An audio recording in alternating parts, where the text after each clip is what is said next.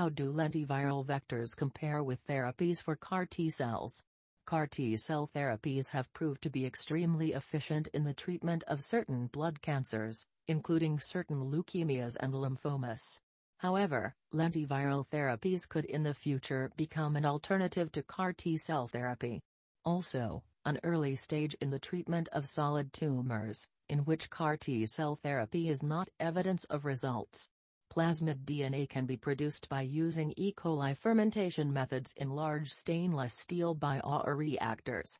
This process is expensive and slow, has limited capacity and can fail in batches. CAR T cell based on the positive results from preclinical tests, lentiviral vectors possess the potential to change treatment for solid tumors. They come with a wider range of applications and greater efficacy compared to CAR T cell treatment. The transmission of dendritic cells and their function in activating the immune system of cells offers a broad and effective treatment for a broad spectrum of conditions.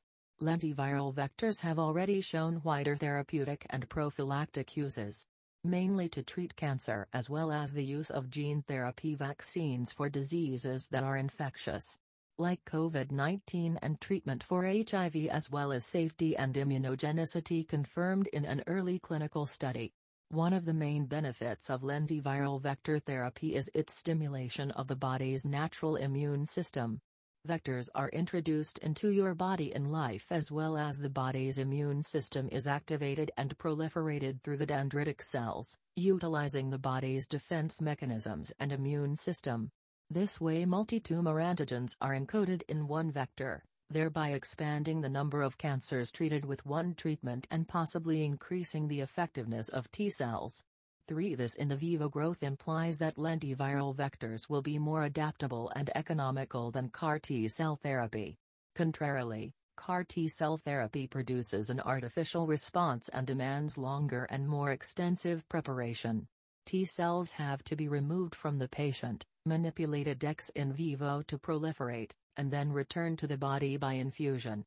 The process of creating this artificial immune response requires sophisticated laboratories and expert research expertise, and it costs a lot.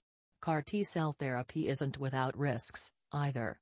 Cytokine storms are a frequent side effect, because the body's immune system reacts to the simulated immune system, which can have serious, even life-threatening effects.